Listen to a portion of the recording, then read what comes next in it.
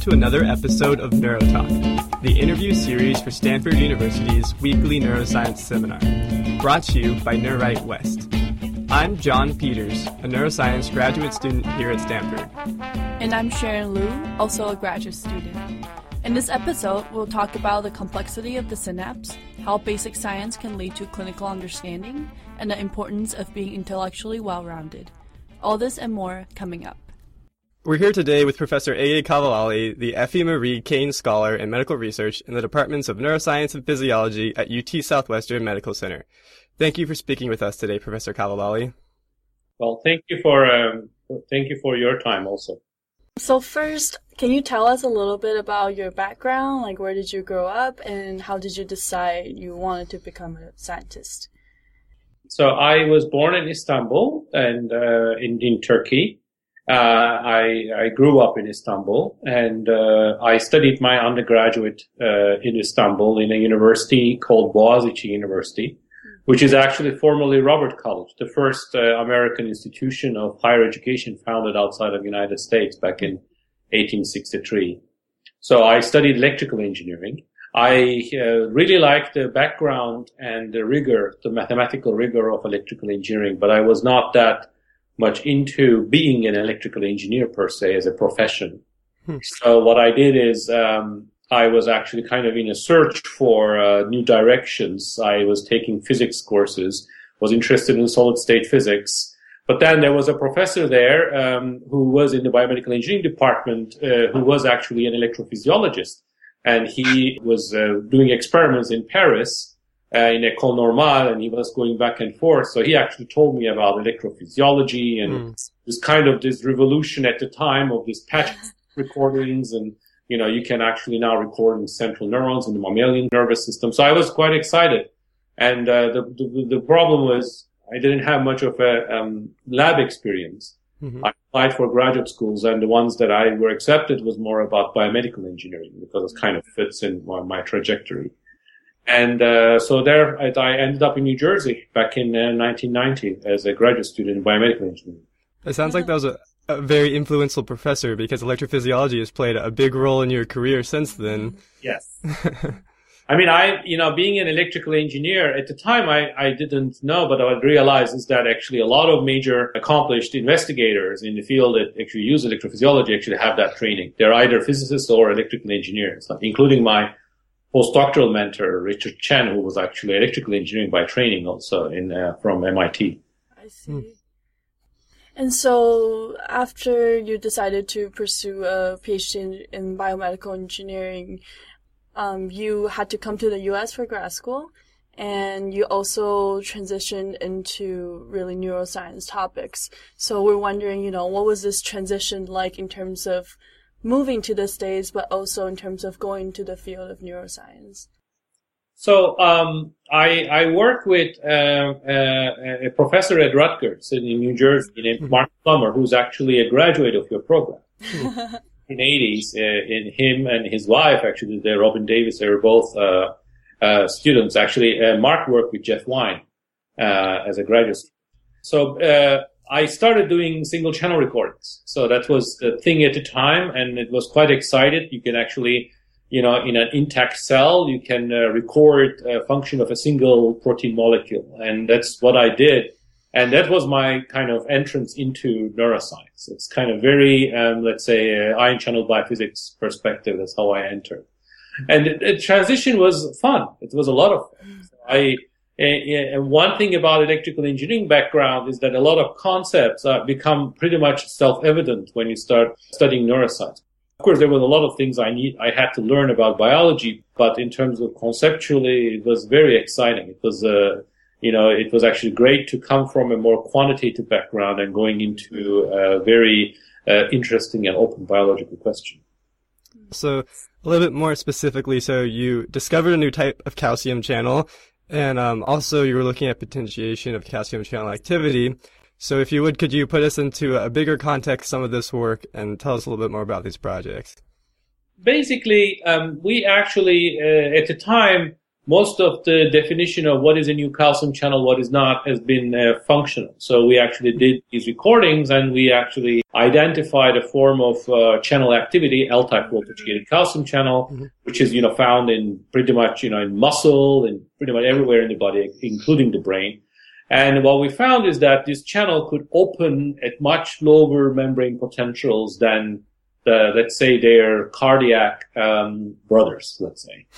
So that was basically, we thought it was a different channel because it was clearly a very stable pattern of activity that's sustained after many manipulations.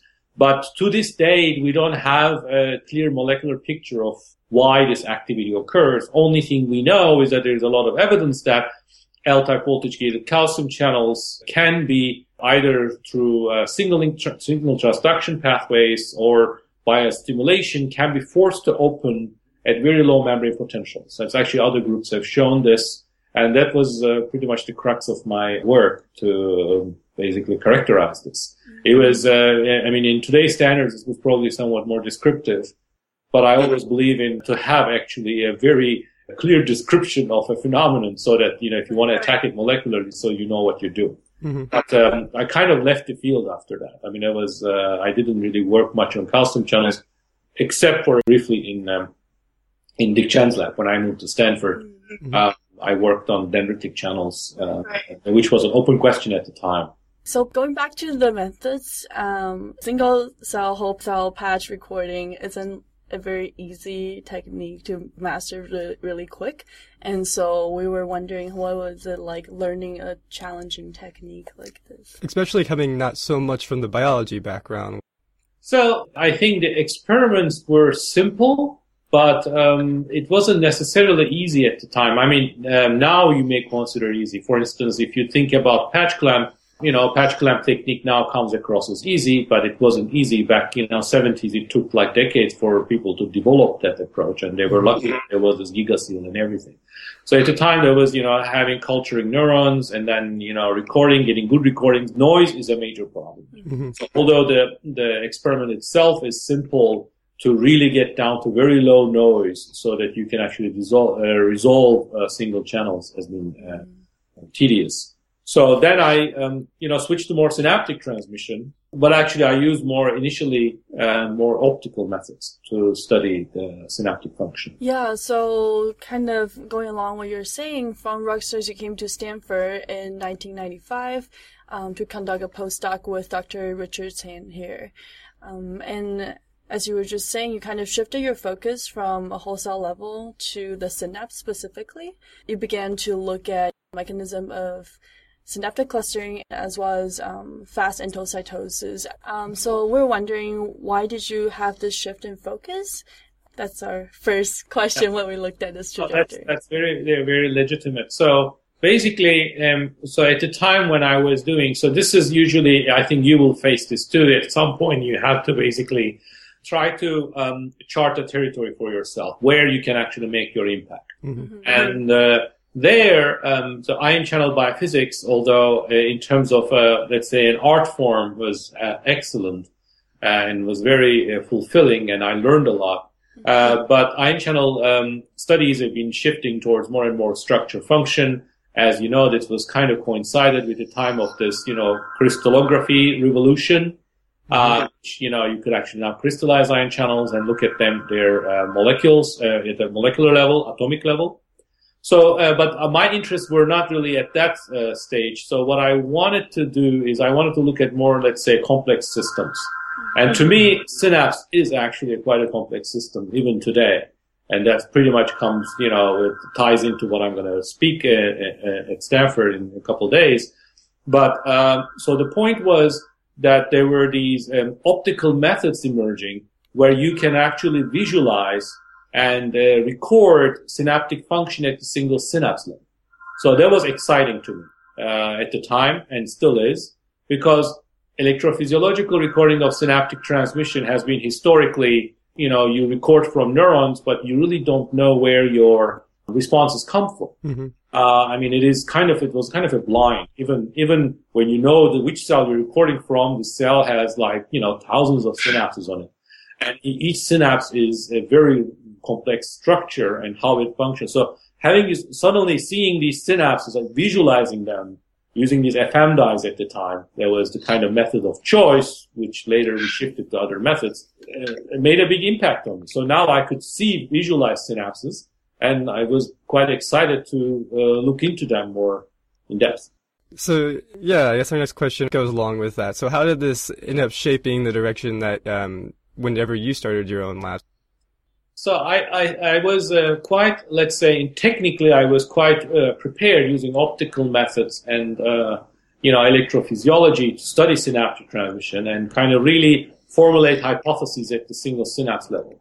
But one thing that was missing was that I didn't have much of a molecular expertise. Mm-hmm. And there I was quite lucky to be recruited to UT Southwestern. And at the time, as you know, now your faculty member, Tom Sidov, who used to be actually the chair of the department I'm in right now, he actually recruited me. And as you know, he had this big interest, over decades, trying to understand the molecular architecture of the synapse. Mm-hmm. And I think we kind of complemented each other in a way early on, where he was approaching uncovering a tremendous complexity in synapse structure. And we could come in with, some functional techniques to look into these in more detail. So, I learned a lot. I was an independent investigator, he was also a mentor to me, especially introducing me to more the molecular aspects of synapse structure and function. Cool. So I think now we're going to fast forward to 1999 when you joined UT Southwestern. And it was here where you began presenting evidence for the existence of heterogeneity among synaptic vesicles. And synaptic vesicles are important, so for those listening who are unfamiliar, we want to give them a little background. Synaptic vesicles are tiny lipid spheres in neurons that are loaded with molecules of neurotransmitter. And these neurotransmitter molecules are released when the vesicle membrane fuses with the presynaptic membrane of the neuron. This leads to signal propagation in the nervous system. So synaptic vesicles, as I'm sure you are well familiar with, form synaptic vesicle clouds. And I think you spent some time studying this synaptic vesicle cloud. So if you would, could you set the stage for us in the late 90s, early 2000s? What was known about the synaptic vesicle cloud? So, clearly a very intricate molecular picture has been emerging. As there were a lot of very, now classical studies on snare molecules, how snares may elicit fusion and regulate fusion. This was actually a lot of work done UT Southwestern as well as at Stanford at the time with Richard Scheller, who was actually in the Department of Molecular Cell Physiology, and several other groups kind of elucidating kind of a very detailed molecular picture. So that what electrophysiologists has been studied, now it's kind of have a very strong molecular foundation. That was emerging. But also the issue is, for us, when we started looking at single individual synapses, we could actually see a lot of diversity. At the time, if you look at the papers coming along, that we could actually see that synapses, even neighboring ones, are quite different from each other. Mm-hmm. And on the other hand, using these optical approaches, what we kind of stumbled on are cases where, depending on the previous activity or lack of activity, somehow vesicles recycle, and you can actually visualize this very nicely using these dyes and now these more, let's say, molecular markers. But there seems to be some sort of a memory, as the vesicles know who they are. And functionally, doing electrophysiological recordings, people have seen and divided vesicles into pools. It was mostly stated as, their availability from release is what makes them different. It's like how far from they are from a release site. And, but some of the evidence that we've been getting, actually this even goes back to my, late postdoctoral work at Stanford or early work at UT Southwestern, that it seemed like vesicles are, kind of have an identity that are distinct. Mm-hmm. Each vesicle, or not maybe each, but there are populations of vesicles that are preferentially, for instance, recycling spontaneously, and the others are, more preferentially responding to activity, and maybe different degrees of activity. I think if anything, this complexity that we kind of proposed is tip of the iceberg. I think there's actually more complexity there. And it's not that surprising. We are being over decades been somewhat biased by this electron micrograph pictures that shows a cluster, as you said, a cloud of vesicles. But if you look at any cell biological system where there's vesicle trafficking is involved, there's actually a lot of heterogeneity, because these vesicles originate from different sources, as you may know. There are some come from endosomes, some come from plasma membranes, some are there are many sources. So it's not that surprising that there will be this heterogeneity in their functional response. And what we think is that this heterogeneity is actually meaningful. It's not just an accident of design, but it's actually a meaningful heterogeneity that a single synapse is tuned to respond to different stimuli and different conditions in a very specific way. So it's kind of a single synapse multiplexing. That's the kind of picture we have right now. And so you were talking about, you can have synaptic vesicles formed from very different sources. And do you believe that this is where the heterogeneity originates, or where do you think, this ultimately comes from? Oh, so I think there are many different sources of heterogeneity. One is that, yes, so there are vesicles that form early on, for instance. There's always been evidence there. Like immature synaptic vesicles are different than what rapidly recycling vesicles in a mature synapse. On the other hand, endosomal trafficking clearly plays a role. And the vesicles that actually traverse endosomes will probably likely have and there's actually good evidence for this, have distinct properties that those that skip endosomes. And also vesicles and some of the data I'm going to present that generate some will be published, some that hopefully will be published, vesicles are generated from the plasma membrane in response to like a single stimulation versus strong activity, I think will having different properties. Now, on the other hand, it's not only, I think, what is intrinsic to the vesicles. I think there are other molecules that interact with the vesicles and vesicular proteins that will also confer some of this heterogeneity.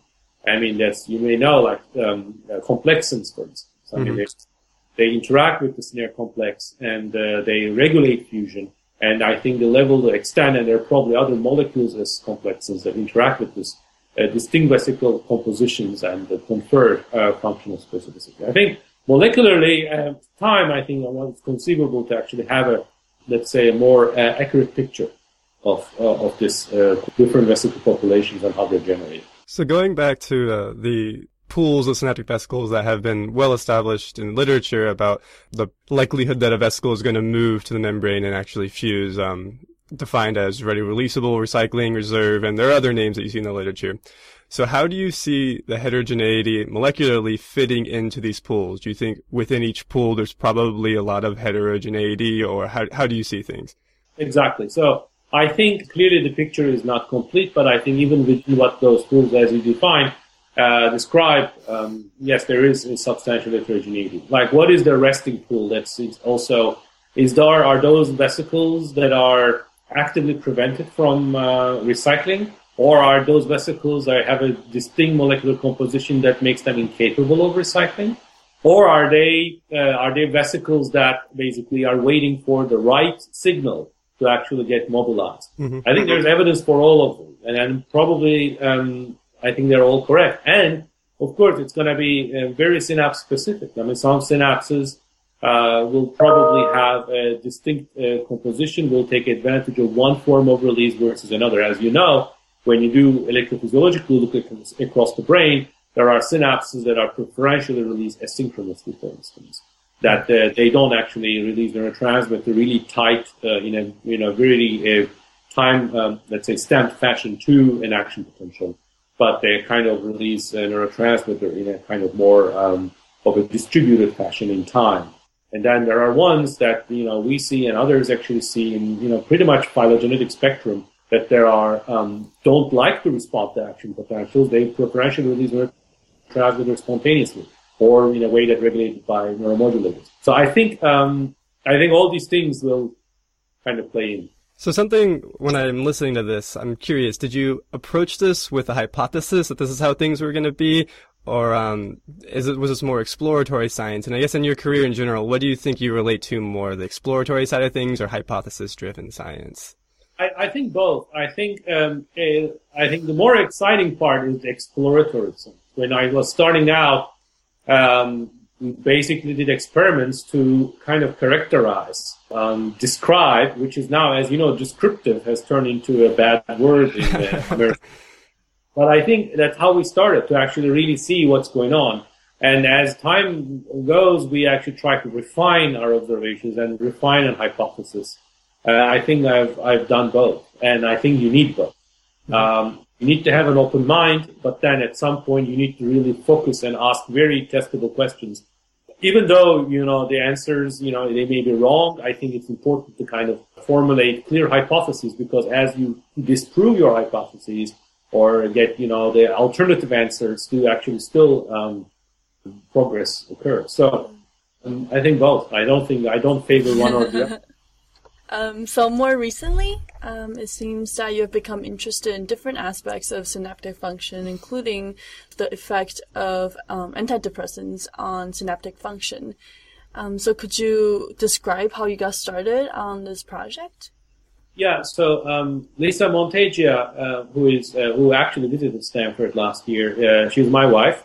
We starting out, I was quite familiar what she's been working on. I mean, I knew about this question of antidepressants. She comes from a very different neuroscience tradition than I do. I mean, she trained with Eric Nestler and Marina Wolf, and is a lot more into this the field of molecular psychiatry, like trying to understand the molecular mechanisms of psychiatric illness, and also trying to understand the pathway that will lead to therapeutic advance. So that's what she's been focused on. And she did a lot of work on BDNF and to show that how BDNF is critical for a reproducible and antidepressant response, which is kind of in the realm of classical antidepressants. But then came along ketamine, which is very interesting observation, which comes from the clinic. I think, a serendipitous observation in the clinic, which there were very few papers early in 2000s, but then it's a finding that gets replicated over and over again when in patients, especially those that are treatment resistant, application of a very low dose of ketamine results in a very strong antidepressant response. And these people have not really responded to many other treatments. So this was kind of posed a puzzle. So because a lot of the theories on how antidepressants work, as you may know, has been based on a lot of chronic reorganization of neuronal circuitry. There was a lot of thinking about chromatin remodeling and, neurogenesis. And there's a lot of things, because classical antidepressants take a long time to work. But in the case of ketamine, this happens within hours. That's very fast. It's kind of a game changer. Really, I would say this is like a true conceptual advance that I don't think previously people even thought that you could actually trigger such a fast response, because the point was that this is a very fundamental change in circuitry. So you have to kind of reconfigure it to fix it or to alleviate the symptoms. So when this came along, we started talking about it, discussing, and we kind of found a lot of conceptual analogies between just the synaptic plasticity field. As you know, there are these plasticities, LTP, LTD, and also homeostatic synaptic plasticities that regulate synaptic efficacy, and then how ketamine might be working. And what's puzzling about ketamine is that it is a blocker of NMDA receptors. And as you know, NMDA receptor activation is associated with a lot of plasticities. But then how do you actually get an effect by blocking receptors? That basically triggered us we kind of joined our forces, because that also started overlapping with some of the findings that we had on this spontaneous neurotransmitter release and how it might be involved in signaling. So that ties into the question of, if you ask me all these pools that you're studying, vesicle pools, at the end, what is it good for? I mean, is this actually mean anything postsynaptically? So we were actually trying to address that question. And some of these findings suggested that these release events, if you release spontaneously or in response to an action potential, activate distinct populations of receptors. So the kind of this heterogeneity is also carried to the postsynaptic side. And there was also other evidence in the field on this. And then we kind of tried to kind of ask the question, I think in a very hypothesis-driven way, can we actually merge these two concepts and look at how a rapid antidepressant might be working, blocking an NMDA receptor, And if that actually taps onto any of these pathways that are homeostatic synaptic plasticity pathways. And we think it's, again, I think this homeostatic synaptic plasticities, as we understand them more, I think there are several of them. It's not that just a single mechanism, a single finding. I think there will be a very interesting avenue for treatment advance in psychiatric disorders. And I think some of the already existing treatments already kind of use this pathway. That's really cool. It's really cool seeing basic science transition into clinically relevant science. It must have been a fun transition to make. Yeah, it is. It is. And then you feel that what you do, in essence, of course, it always starts at personal curiosity, but it's very rewarding to see that it actually may lead to something meaningful for the people at large. Yeah. And so would you say, looking at these treatments that don't really have a very well-defined mechanism, and then figuring that out and then helping to take that into a clinic, is that something that you think you will want to further pursue, or what do you see as the future directions of your research in general? So I think what I see is, to me, I mean, my base and my strength and my ultimate curiosity is very basic at the synaptic level to really understand a single synapse as a machine. Now, there, of course, when we do this work, there are a lot of predictions that come along, or there are a lot of observations that have relevance to other questions in neuroscience. And therefore, when those emerge, I'm more than happy to, try to address them or contribute from our perspective, that if we can explain. If there is, ketamine is one, there are a lot of other observations. And I think it's very important. I mean, there is this thing called translational neuroscience, as you know. Mm-hmm. What I favor, to be honest, is not really trying to be in between. I favor to be, I myself, having a very basic fundamental neuroscience approach to very fundamental questions. I would like to kind of keep in touch over time, as time goes, with really strong clinicals, because that's what the strength. A lot of these antidepressants are, serendipitous observations, and they all come from the clinic. And ketamine is the same. So I think there is very strong, well-documented clinical observations that you can actually carry back into basic realm and try to understand mechanisms and then try to make them better. I believe this is kind of a reverse translation approach. Mm-hmm. And Lisa actually has been, of course, more involved in this over a long time, but I believe in the same approach, the strength of it. Yeah, that sounds really cool. And we don't want to take too much of your time, so just a few brief moments. The last main question we have for you is, of course, you're coming to visit Stanford very soon, and we're all very excited to come see you talk. Would you mind giving a brief preview of that talk, just a little snippet maybe of what you're going to be talking about? Yeah, so basically what I will cover is pretty much what we talked about in this interview. Initially, I will start with some of our early observations on, why we think there are distinct pools, and these are actually distinct identities, not only just something determines how a vesicle is, how close it's to a release site. And then I will present some of our unpublished work. I mean, having, Stanford is, I know there are people who are not familiar with our work, but also there are actually people, close colleagues, former colleagues, friends who are actually quite familiar with our work. So I would not like to bore them. So I would like to present some of our unpublished work, kind of our new directions, let's say, in how we think these vesicle pools might be generated, and some insight into that. And then I will kind of get into what does this mean for neuronal signaling, and kind of discussing some aspects, signaling pathways that are relevant to this antidepressant work, but I think will also have more general implications. So I'm not really talk about antidepressants per se, but the signaling pathways that are, I think, overlapping with this presynaptic mechanisms that we are studying. Cool. Sounds like a really exciting talk. So at the end, we just want to end with something a little more just light. So we have some rapid fire questions. And the first one is, if you could go back in time and speak to yourself, again, as a graduate student, then what advice would you give yourself? To be honest, just keep on doing what you're doing. It's gonna. I don't want to sound as self-assured, but so far I've been extremely lucky with the schools that I've been to, and mentors that I had. And to be honest, I would just say, I would tell myself not to get too stressed because at the end it will work out. Thank you. That's reassuring. All right. So, growing up or even now, did you have any scientific or non-scientific heroes or heroines that you've really looked up to?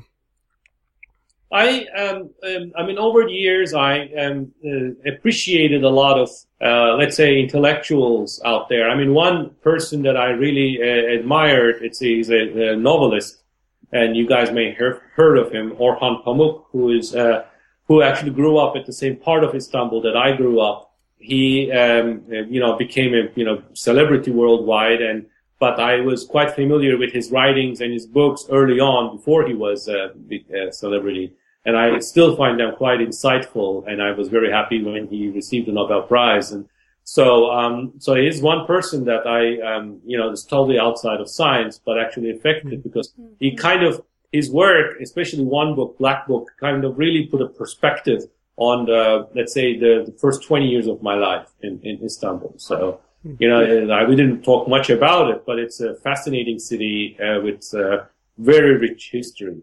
And there are a lot of people. I mean, as a scientist, I am quite admire over the years of Erwin Schrödinger and several others who are not only scientists per se, which are good in what they're doing scientifically or technically, but also great intellectuals. And I kind of started to admire those people more and more because I think we have less and less of them. I think scientists this is something that people like Schrödinger and others have been lamenting over the years and for decades, that science is getting, in a way, too specialized.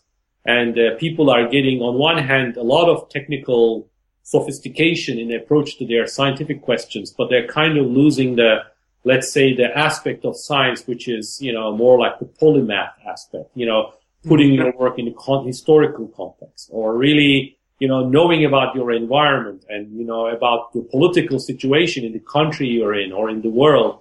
I think kind of having a more global perspective in what we're doing as scientists, is useful. And I'm kind of sad to see that a lot of very successful colleagues that I meet, they're not necessarily, let's say, they're very well versed in the world we live in or the historical perspective. So that's something that at whenever I meet people like that, I mean, I think I can give a long list. But I think there's still a minority in the bigger picture of science today. I always admire them. Cool. Well, one last question. If you could pick any other topic in the world to study, science or non-science, what would you pick?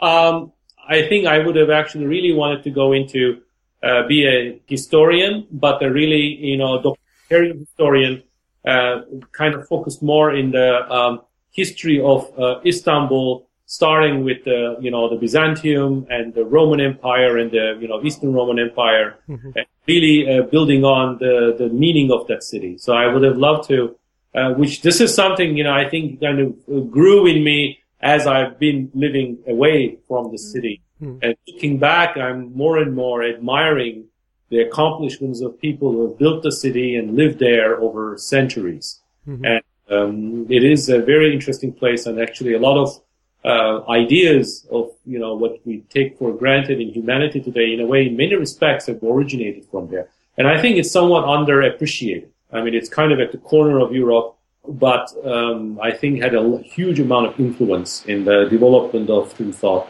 as well as the more, let's say, the Eastern thought. I would have really liked to be a scholar of that. I mean, I'm just only an amateur reading, about it, but I would love to actually contribute into the more digging up, new understanding of that perspective. That sounds very interesting. That'd be really cool if we could see a Turkish history book from Ege yourself. Yeah, maybe down the road. Well, thank you so much for taking the time to speak with us today. We really look forward to your talk. Yeah, it was great talking to you. Thank you so much. Thank you. Thank you for your time. I really appreciate this. And thank you all for listening. We hope you'll join us next week when we'll speak with Dr. Indira Ramon from Northwestern University. NeuroTalk is a production of Neurai West. NeuroTalk was founded by Erica Senor, Mark Padalina, and Forrest Coleman. This episode was produced by Ada Yi, Louis Guillaume, Eddie Alberon, Andrew Gundren, Via Nguyen, Jordan Sorkin, John Peters, and myself, Sharon Liu. Adam Fuschel and Kyle Riley composed and performed our theme song. You can find all of the past episodes of NeuroTalk and our radio show, Brains and Bourbon, as well as articles about everything neuroscience by visiting our website at www.neurightwest.org, spelled NEUWRITE West.org. You can also follow Neurite West on Twitter using our handle @StanfordNeuro. This is NeuroTalk. I'm John Peters.